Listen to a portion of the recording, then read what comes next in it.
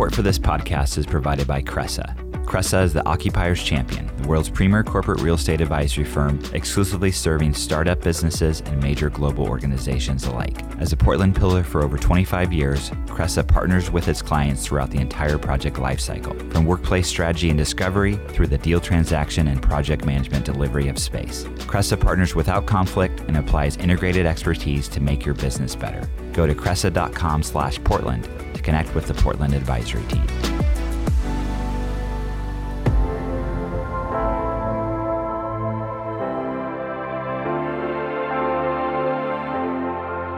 From ThatCast Creative, I'm Dan Bruton, and this is the PDX Executive Podcast, a show where I talk with inspiring leaders who are shaping the future of Portland, Oregon.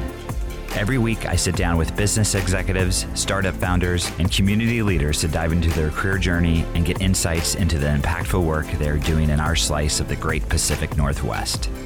Hey everyone, welcome back to the PDX Executive Podcast. Excited to have my next guest and have a topic to chat about that I've been thinking a lot about. This year has been kind of caught up to me and it caught up to a lot of folks professionally. So wanted to welcome Kate Cockrell to the podcast. Kate, welcome. Hey, Dan. Nice to be here.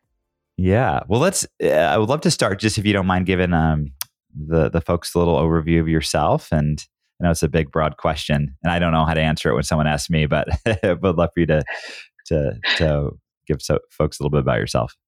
Sure, of course. Thanks. It's nice to have a low bar when describing yourself. But yeah, so I'm a coach. That's primarily what I do. I'm a professional coach, ICF certified, and I work with professionals who are looking to improve their performance, who are but a lot of times looking to have a more balanced life between their career.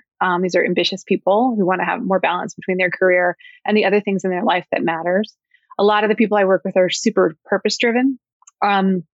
Before going into coaching, I've been a management consultant.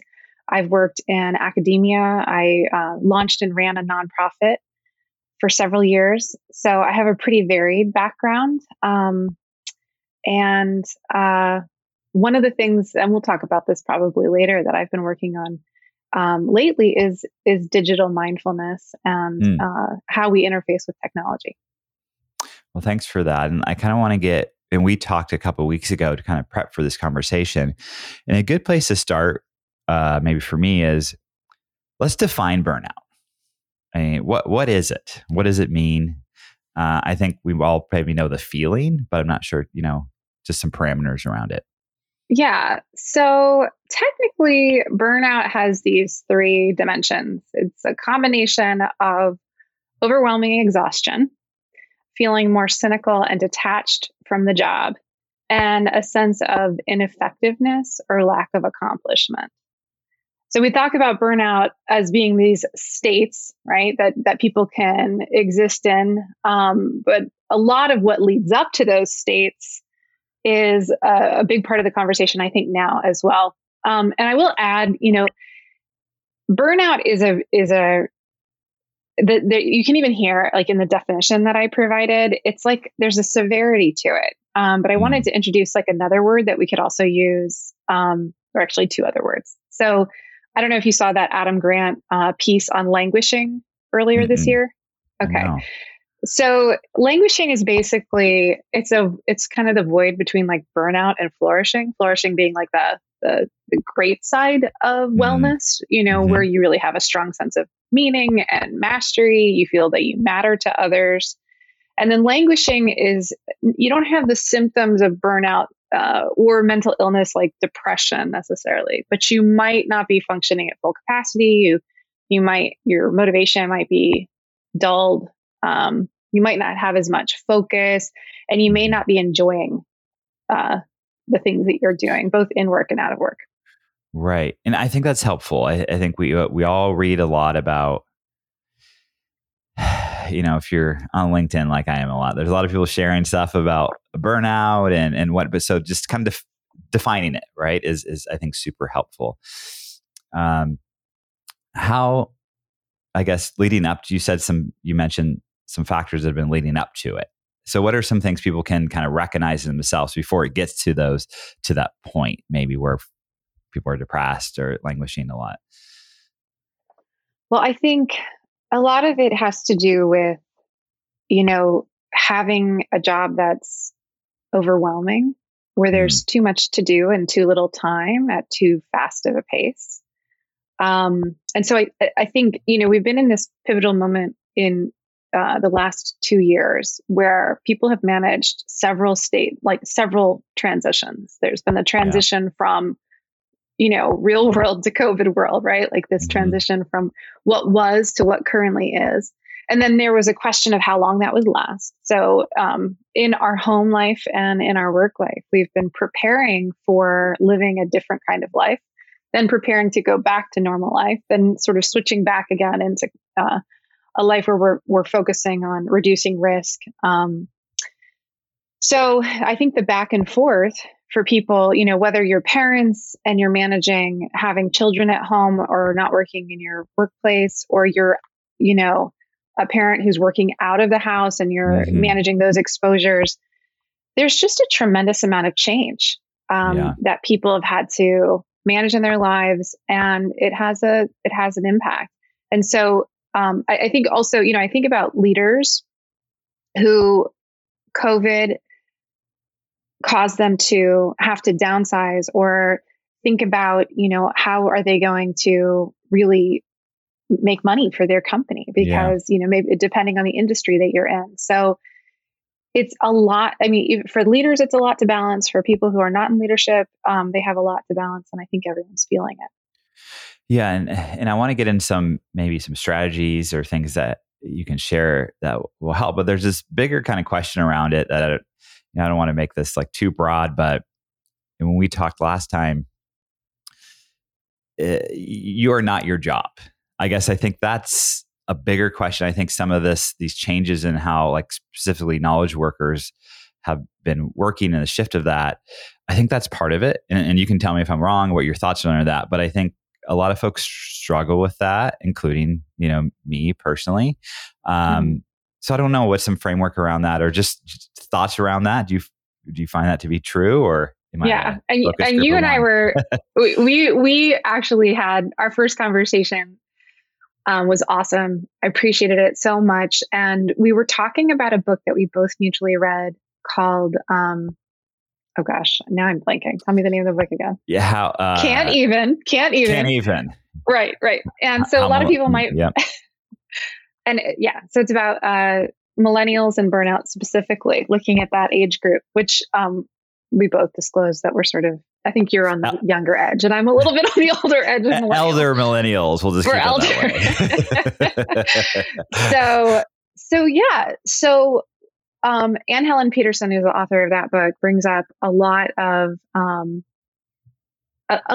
context for burnout that existed before COVID, right? So the entire explanation I just provided was like, now we are managing this kind of global health crisis.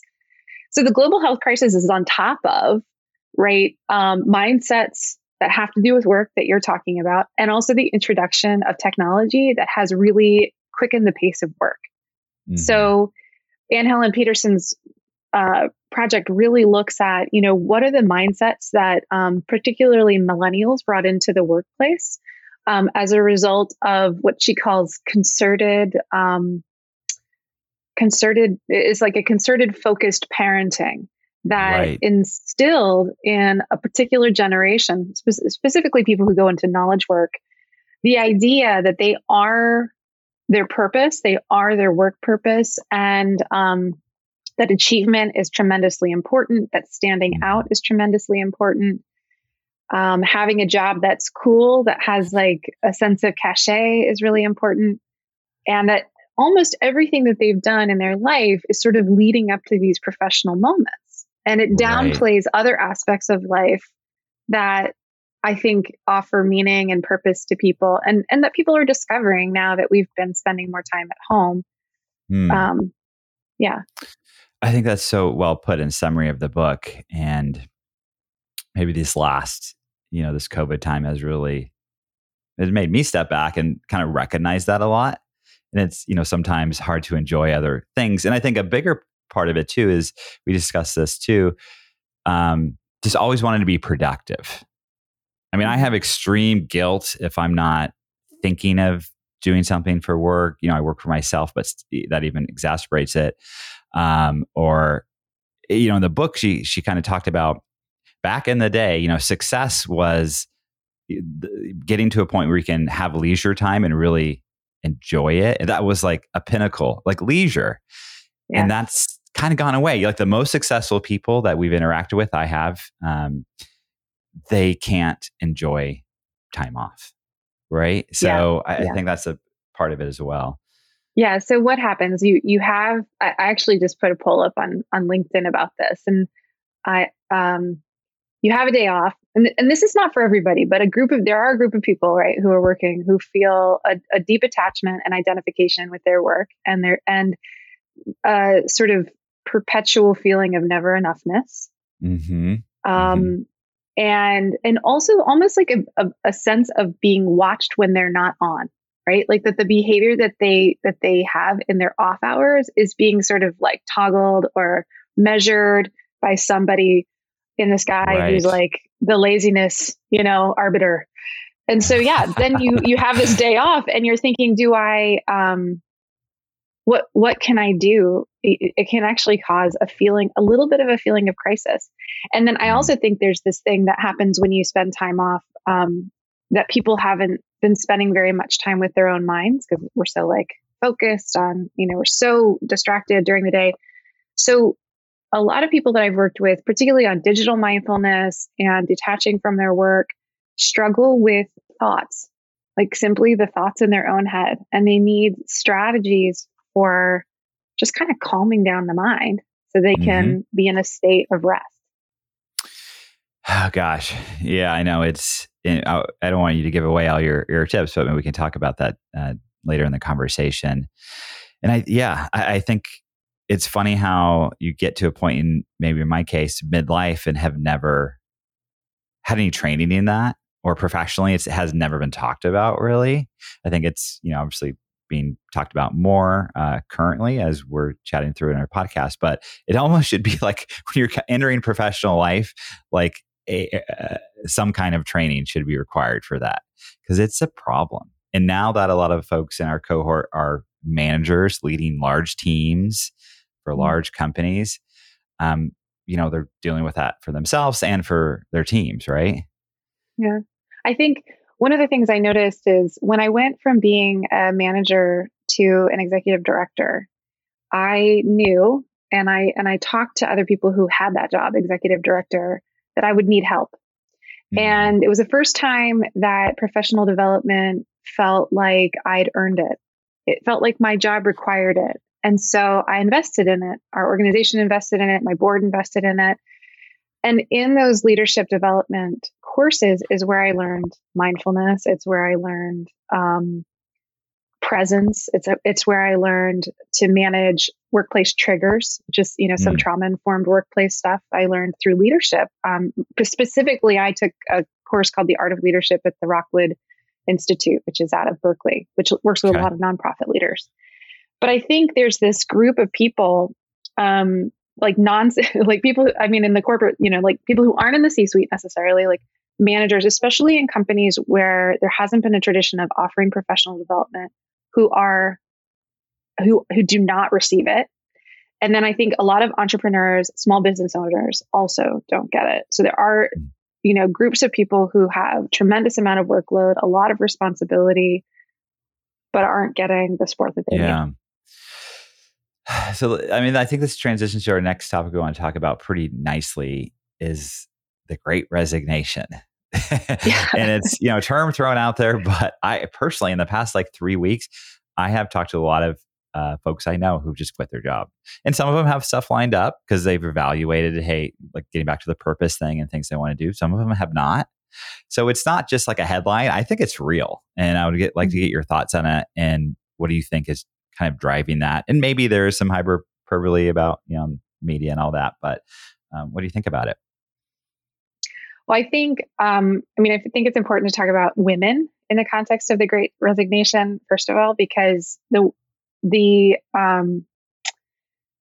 in households where there's a 2-parent household, because women make about 70% on the dollar, right, to men. When COVID happened and there was a tremendous transition in the workforce, women really brought that home, right? Like that was who's going to manage having school-age children in the home, manage their education. So you saw a lot of women exit the workforce or really dramatically pull back on their hours. And that might need, or be in situations where they couldn't step into leadership because they were managing, what's happening at home. And so, for Howie and I, my husband, who you've also had on the podcast, is an attorney. And I was working a contract as a consultant just before the pandemic. And that was a decision that we made. We decided to really dramatically pull back on my work hours so I could work with my kid who isn't neurotypical and needed extra support in school. And I put a lot of focus into that at this, and, did a little business building on the side. Sure. So I think part of the Great Resignation was a big group of women leaving the workforce, at least in the way that they had been working when they had no kids at home and available childcare. Yeah. And then I also think there's now, as we're seeing, schools have opened. Of course, Portland was the latest adopter on school opening, as we know. And you've got people who have the opportunity to go back to the workforce, but are beginning to think about, well, what am I gaining and losing here? And we've seen that a lot in the service sector, right? So this is separate from the conversation about women specifically, and knowledge workers who had to balance this piece. But, with the supports that people have received, there's been the supports that people have received from the government to support them through the pandemic when there were so many closures of restaurants and service delivery. Mm-hmm.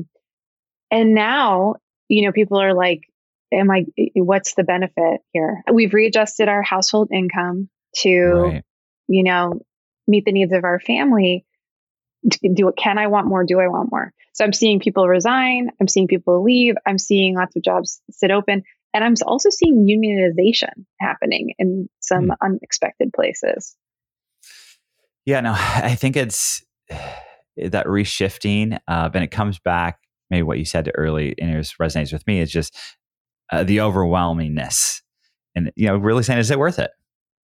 Right? Yeah. And checking yourself. And I think, what do you think going forward? What does it mean for the labor market in terms of the kind of work you do with, folks looking for that, or really flexibility on the front of, folks' mind?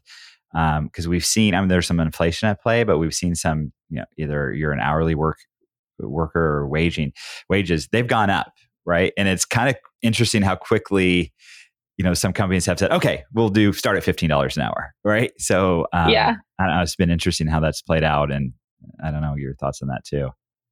I'm thinking, if you are, this is a good time for a family meeting. I don't know how different families are structured, Yeah. But for us, it's we've had, my husband and I have had really clear conversations about what matters to us. Where do we want to put our energy and attention? What is an income we can live on? We actually went to some of the real basics. It used to be in the earlier part of our career. So, we're in our 40s and our kids are in middle school and elementary school. Mm-hmm. And we used to live in the Bay Area. And so it was the only dial we had was earn more money. That was really, for the first part of our career, that was what we felt. And now we feel like we have this dial, having moved to Portland, things are a little bit more affordable. We're a little bit later in our career. So we're looking at different dials and thinking about, well, how can we reduce expenses? What is really enough? What are the savings plans that really matter to us? So I think looking at that, what are our actual personal finances style is really important, and getting clear about what do you need to earn, as opposed to trying to go for the biggest earning. Because I've found for us, at least for me, when money is the most important thing, it reduces my decisions, the number of possibilities that are available to me. And I think people are really longing for choice. Explain that. And when you say, are you looking at it as when simply the money decision, whether it's you want to have maybe more so you can spend it on certain things, and I think it's really valuable to kind of walk through that. Well, okay. So one of the things that changed for us at the pandemic, like just in our household, is we had our kids in private school, which was a surprising decision, but we found this great school. We loved it. And it was really fantastic before the pandemic. After the pandemic, we thought, we're kind of, one of the trade-offs we're looking at is, basically Kate starting her business and having a couple leaner years and the kids being in public school, but Kate being around more, right? So that's one of the trade-offs that we've sort of balanced here, is that I'm able, because of the job that I have, I'm able to support, I was able to coach for the kids soccer team, which was such a cool experience this year that I would never have had when I was working, 50, 60 hours a week as an executive director. Yeah. So it's those kinds of trade-offs that, if I can spend more time with them on, the things that matter to them, maybe I spend a little bit less time at work.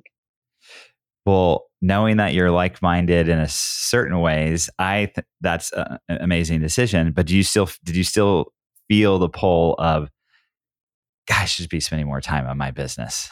I should be more productive on that way. And I think that's kind of getting back to we started this conversation, and I know you're helping people with that. So, you work through it yourself probably too, but that's where the numbers I think come into play. So, okay. Yeah. So I need to be spending more time on my business. Is that like a habit I have? Yeah. Is it real? Is it a mindset? So I've spent a lot of time looking at our finances and having a pretty solid financial plan is the first step, because then you can really release the question of, the business makes money and it doesn't have to make quite as much money as I was when I was consulting. Yeah. And the kids were in private school, right? And we were paying for more things out of the house. So first, getting those finances clear so that can be less of a focus. And then the question comes, okay, so if I think I need to be working more, what kind of work is going to be the most valuable, right? So what do I really want to prepare to do and spend my time doing, as opposed to just appearing busy for the sake of business? So my actual work hours, I would say that I work about somewhere between 3 and 6 hours a day, right? Okay. And I let that be. I didn't, before it would be like, I have to be sitting at my desk working. And now I know that, for example, one of my two places that the most important work happens for me, this is going to sound weird, are on hikes and in the shower. Those are the times when the ideas come and I'm able to get writing done and things like that. So I've really kind of come to accept that there's a way that I work well, and it's enough. Yeah, that it's enough. And I think that's what, again, but I know other folks struggle with, is that enough, right? Because being able and doing that work to figure that out, you might be more productive working 3 hours a day, or just as much if you sat in front of a computer for 8 hours a day, because we all know there's wandering time and all that. And there's just I don't even know if it's the money part of it for, getting back to that book around folks, maybe our generation. It's just being productive, doing stuff that's breaking that chain is so hard. And I'm trying to do that work myself. So I appreciate you sharing. Well, let's learn more about your work on digital mindfulness. What can you share about that? Sure. Well, so this is another dial that, we talked about, there's this money dial, which can impact, your sense of having to be on, your sense of enoughness, your sense of, how many hours you have to spend at your desk. Yeah. The other one, and actually there's a whole chapter on this in Anne Helen Peterson's book. And there was also recently a documentary called The Social Dilemma, which millions and millions of people have watched, which is pointing to the fact that we spend so much time in social media and using digital tools that our entire concept of work has changed because of these digital tools. So here's an example. You're trying to enjoy your weekend and you have a plan of how you're going to kind of decompress. and you get a Slack message from somebody, or you get an email alert on your phone. So before, we had these smartphones in our pocket at all times. Those alerts would have stayed contained in sort of our work area, either at our office or in our homes. And maybe we check occasionally, but the disruptive nature of technology has really impacted people's sense of being off, I think. And I became really aware of it one day when I was simply trying to make lunch, and I had this idea and of what I wanted from the refrigerator, and I moved to the refrigerator to get it, and I literally in the 2 feet forgot what it was because of the amount of information overload that I was managing. It happened 3 times. I walked across that space and couldn't remember it. So I started to really look at my relationship with my phone, and I've really minimized it at this point in order to open up more space in my life for clarity and for what matters. And what are some tactics for that? They're just obviously like turning off your alerts. So you're just doing kind of polling the messages, or what's some things? Those alerts will, even this weekend, I watched something on SNL, and somehow YouTube figured out how to reset my phone. So it was sending I had to turn that off today. Definitely turning off your alert. I think the first thing, this is from Catherine Price's book called How to Break Up with Your Phone. But one thing that's fun to do is actually just put a rubber band around your phone. It will signal to you to think about it when you pick it up. So that's just the first part. Just notice how often you pick it up. People in the United States pick up their phones and open them an average of 150 times a day. That's wild. Right? Can you imagine in the 80s with long, crazy, swirly cords that we were, picking up that phone that many times. So yeah, bringing some awareness. I also made a bed for my phone that it sleeps in at night. Okay. Yeah. So I sleep with my phone out of my room, and I don't look at it first thing in the morning, and I don't look at it, the last thing before I go to bed. I have something similar. So, we have a 2-story house. So I do at least. I'm working on my wife on this, but the second floor rule. So my phone never goes to the second floor. So it's always on the first floor. Oh, that is cool. And so a friend told me they did this, and I still have maybe an iPad and I watch Netflix on at night, but I don't have email or anything on that. So my phone always stays the first floor. So again, like you, I don't check it at night. Usually it's not the first thing I check in the morning. And just a little thing like that has been helpful for me. And I think I might have mentioned this to you too, is my wife and I, we stopped reading or consuming any news. It's been 7 weeks now. And it's totally just really changed the dynamic of a lot of things as well. And, ignorance. What are you noticing about it? What do you notice 7 weeks out? Tactics wise, just small wise things. I'm always, if I had a second, I'd pick up my phone and check news. I subscribe to all the news publications, which I should unsubscribe. But so I'm checking it just if I have a minute, if I'm bored, and you're reading things that are just not, they're trivial, right? If you never knew about them, but the effect that it had on me or my wife, what did this is kind of, watching things unfold in Afghanistan. And just, I think it really affected my wife emotionally watching that. Brought a lot of feelings back of, we're both a generation of September 11th. Oh yeah, I guess we've been there. And so after that, we're like, this is not healthy for us. You know what I mean? If something's important enough, it will make its way to us. Someone will say, hey, did you know that, meteor's coming or something? But, so, it's just been helpful in our relationship too. We're not talking about the news, some of our connection that we had throughout the day when you have kids, right?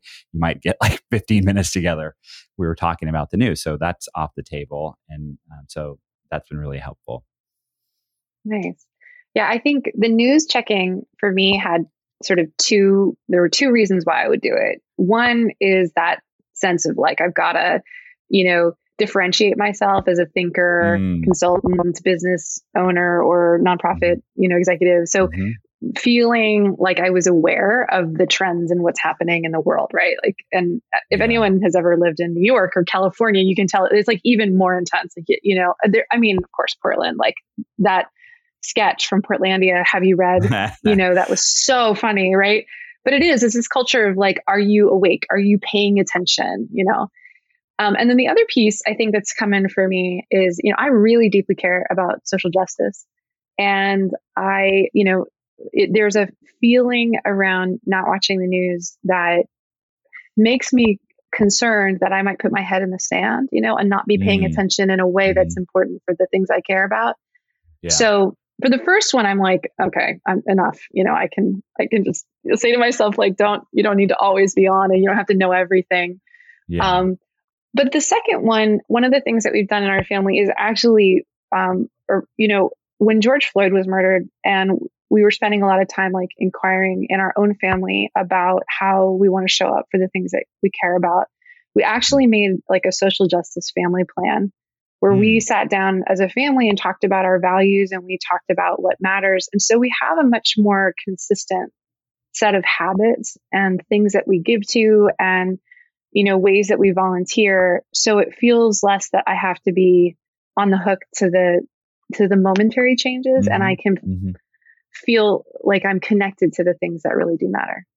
Yeah, thanks for sharing that. I think that's amazing. And um, I'll obviously like to have a follow-up conversation of as we reemerge, my wife and I, into, it's important to know things like how we handle that, because it was getting pretty not helpful in a way. And I hate to be just totally ignorant of what's going on, but it was not healthy at all. So I think, uh, you sharing how you're kind of integrating that with your family is super cool.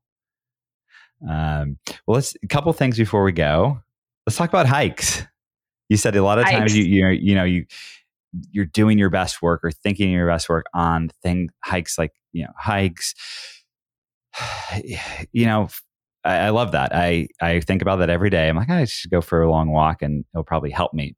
But I got to do this, or I got to do this. So, what are some of your favorite hikes you can share, or Yeah. locally? Well, same. Even though, like, I know that this thing is true about the hike, and how much. I mean, awe is such a important experience to like be in touch with our own like vitality as humans and experience joy, and it's an antidote to burnout and to stress.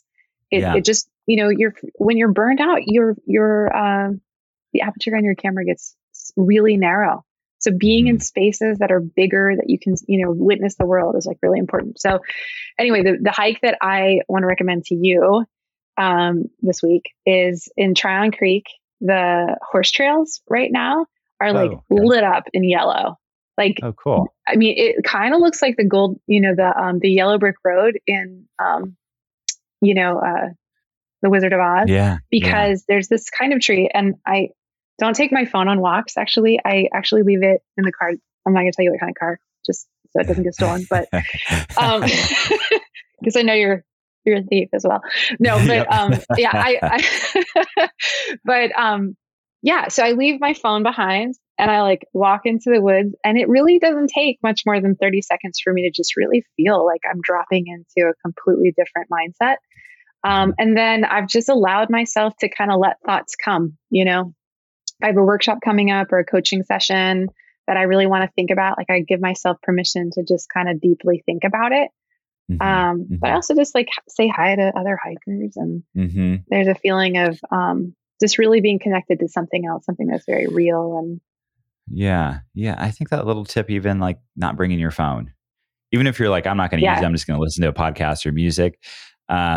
I've started doing that too in the evenings when I take my dog for a long walk. I just won't bring my phone. And it's amazing. Just yeah. that little thing has helped me. I want to get your advice on something before we go. And this is Okay. just, I've been thinking a lot about taking an extended break. I've talked to folks who are taking a professional sabbatical or have. And when I say extended break, maybe it's like 4 weeks, 5 weeks. What's your thoughts on those? Have you ever done it? If you have any tips for people who, if they want to take that time to do, because I've never, here I am, 20 years in my professional life. I got a long ways to go. I got 2 kids. I'll be working forever. But I've never, taken, 3 or 4 weeks off. So, Yeah. Yes, I have taken time off. I think, and this is the coach in me. It's like, what are you looking for? Like, what do you want to walk away from this experience learning about? Maybe not like, you don't have to take a productive mindset into it where it's like, I have to figure something out. You don't have to write Hamilton while you're reading Chernow on the beach, like, Lin-Manuel Miranda did. So just take that stress off immediately. Yeah. But like, what are you, in terms of your relationship with yourself, your relationship to work, like what are some of the conversations you want to have with yourself would be a question. If this is an experiment in relaxation, doing a lot of noticing about that, like getting out a journal, like talking with yourself, talking with your partner about, what really does feel relaxing, because what you discover in these 4 weeks can be taken to, for the rest of your life. Yeah. And so like, noticing it. And I think, listening to some people who are really, if you're going to maybe switching your podcast list to people who really know about rest, or people who really know about getting super soulful, just to add something new into, your makeup. Thanks so much for the free coaching advice. Yeah. I that's my secret ploy for this conversation, but no, I appreciate that. And I think that's really powerful to kind of be, I think like pay attention if you do take the time. I think I've always struggled with that. So, Kate, where can folks find more about you and the work you do and find you in some of your workshops and other things? So I'm on LinkedIn. That's the only type of social media I do. I've deleted everything else off my phone and out of my life. And then I have a website, which is just katecockrell.com.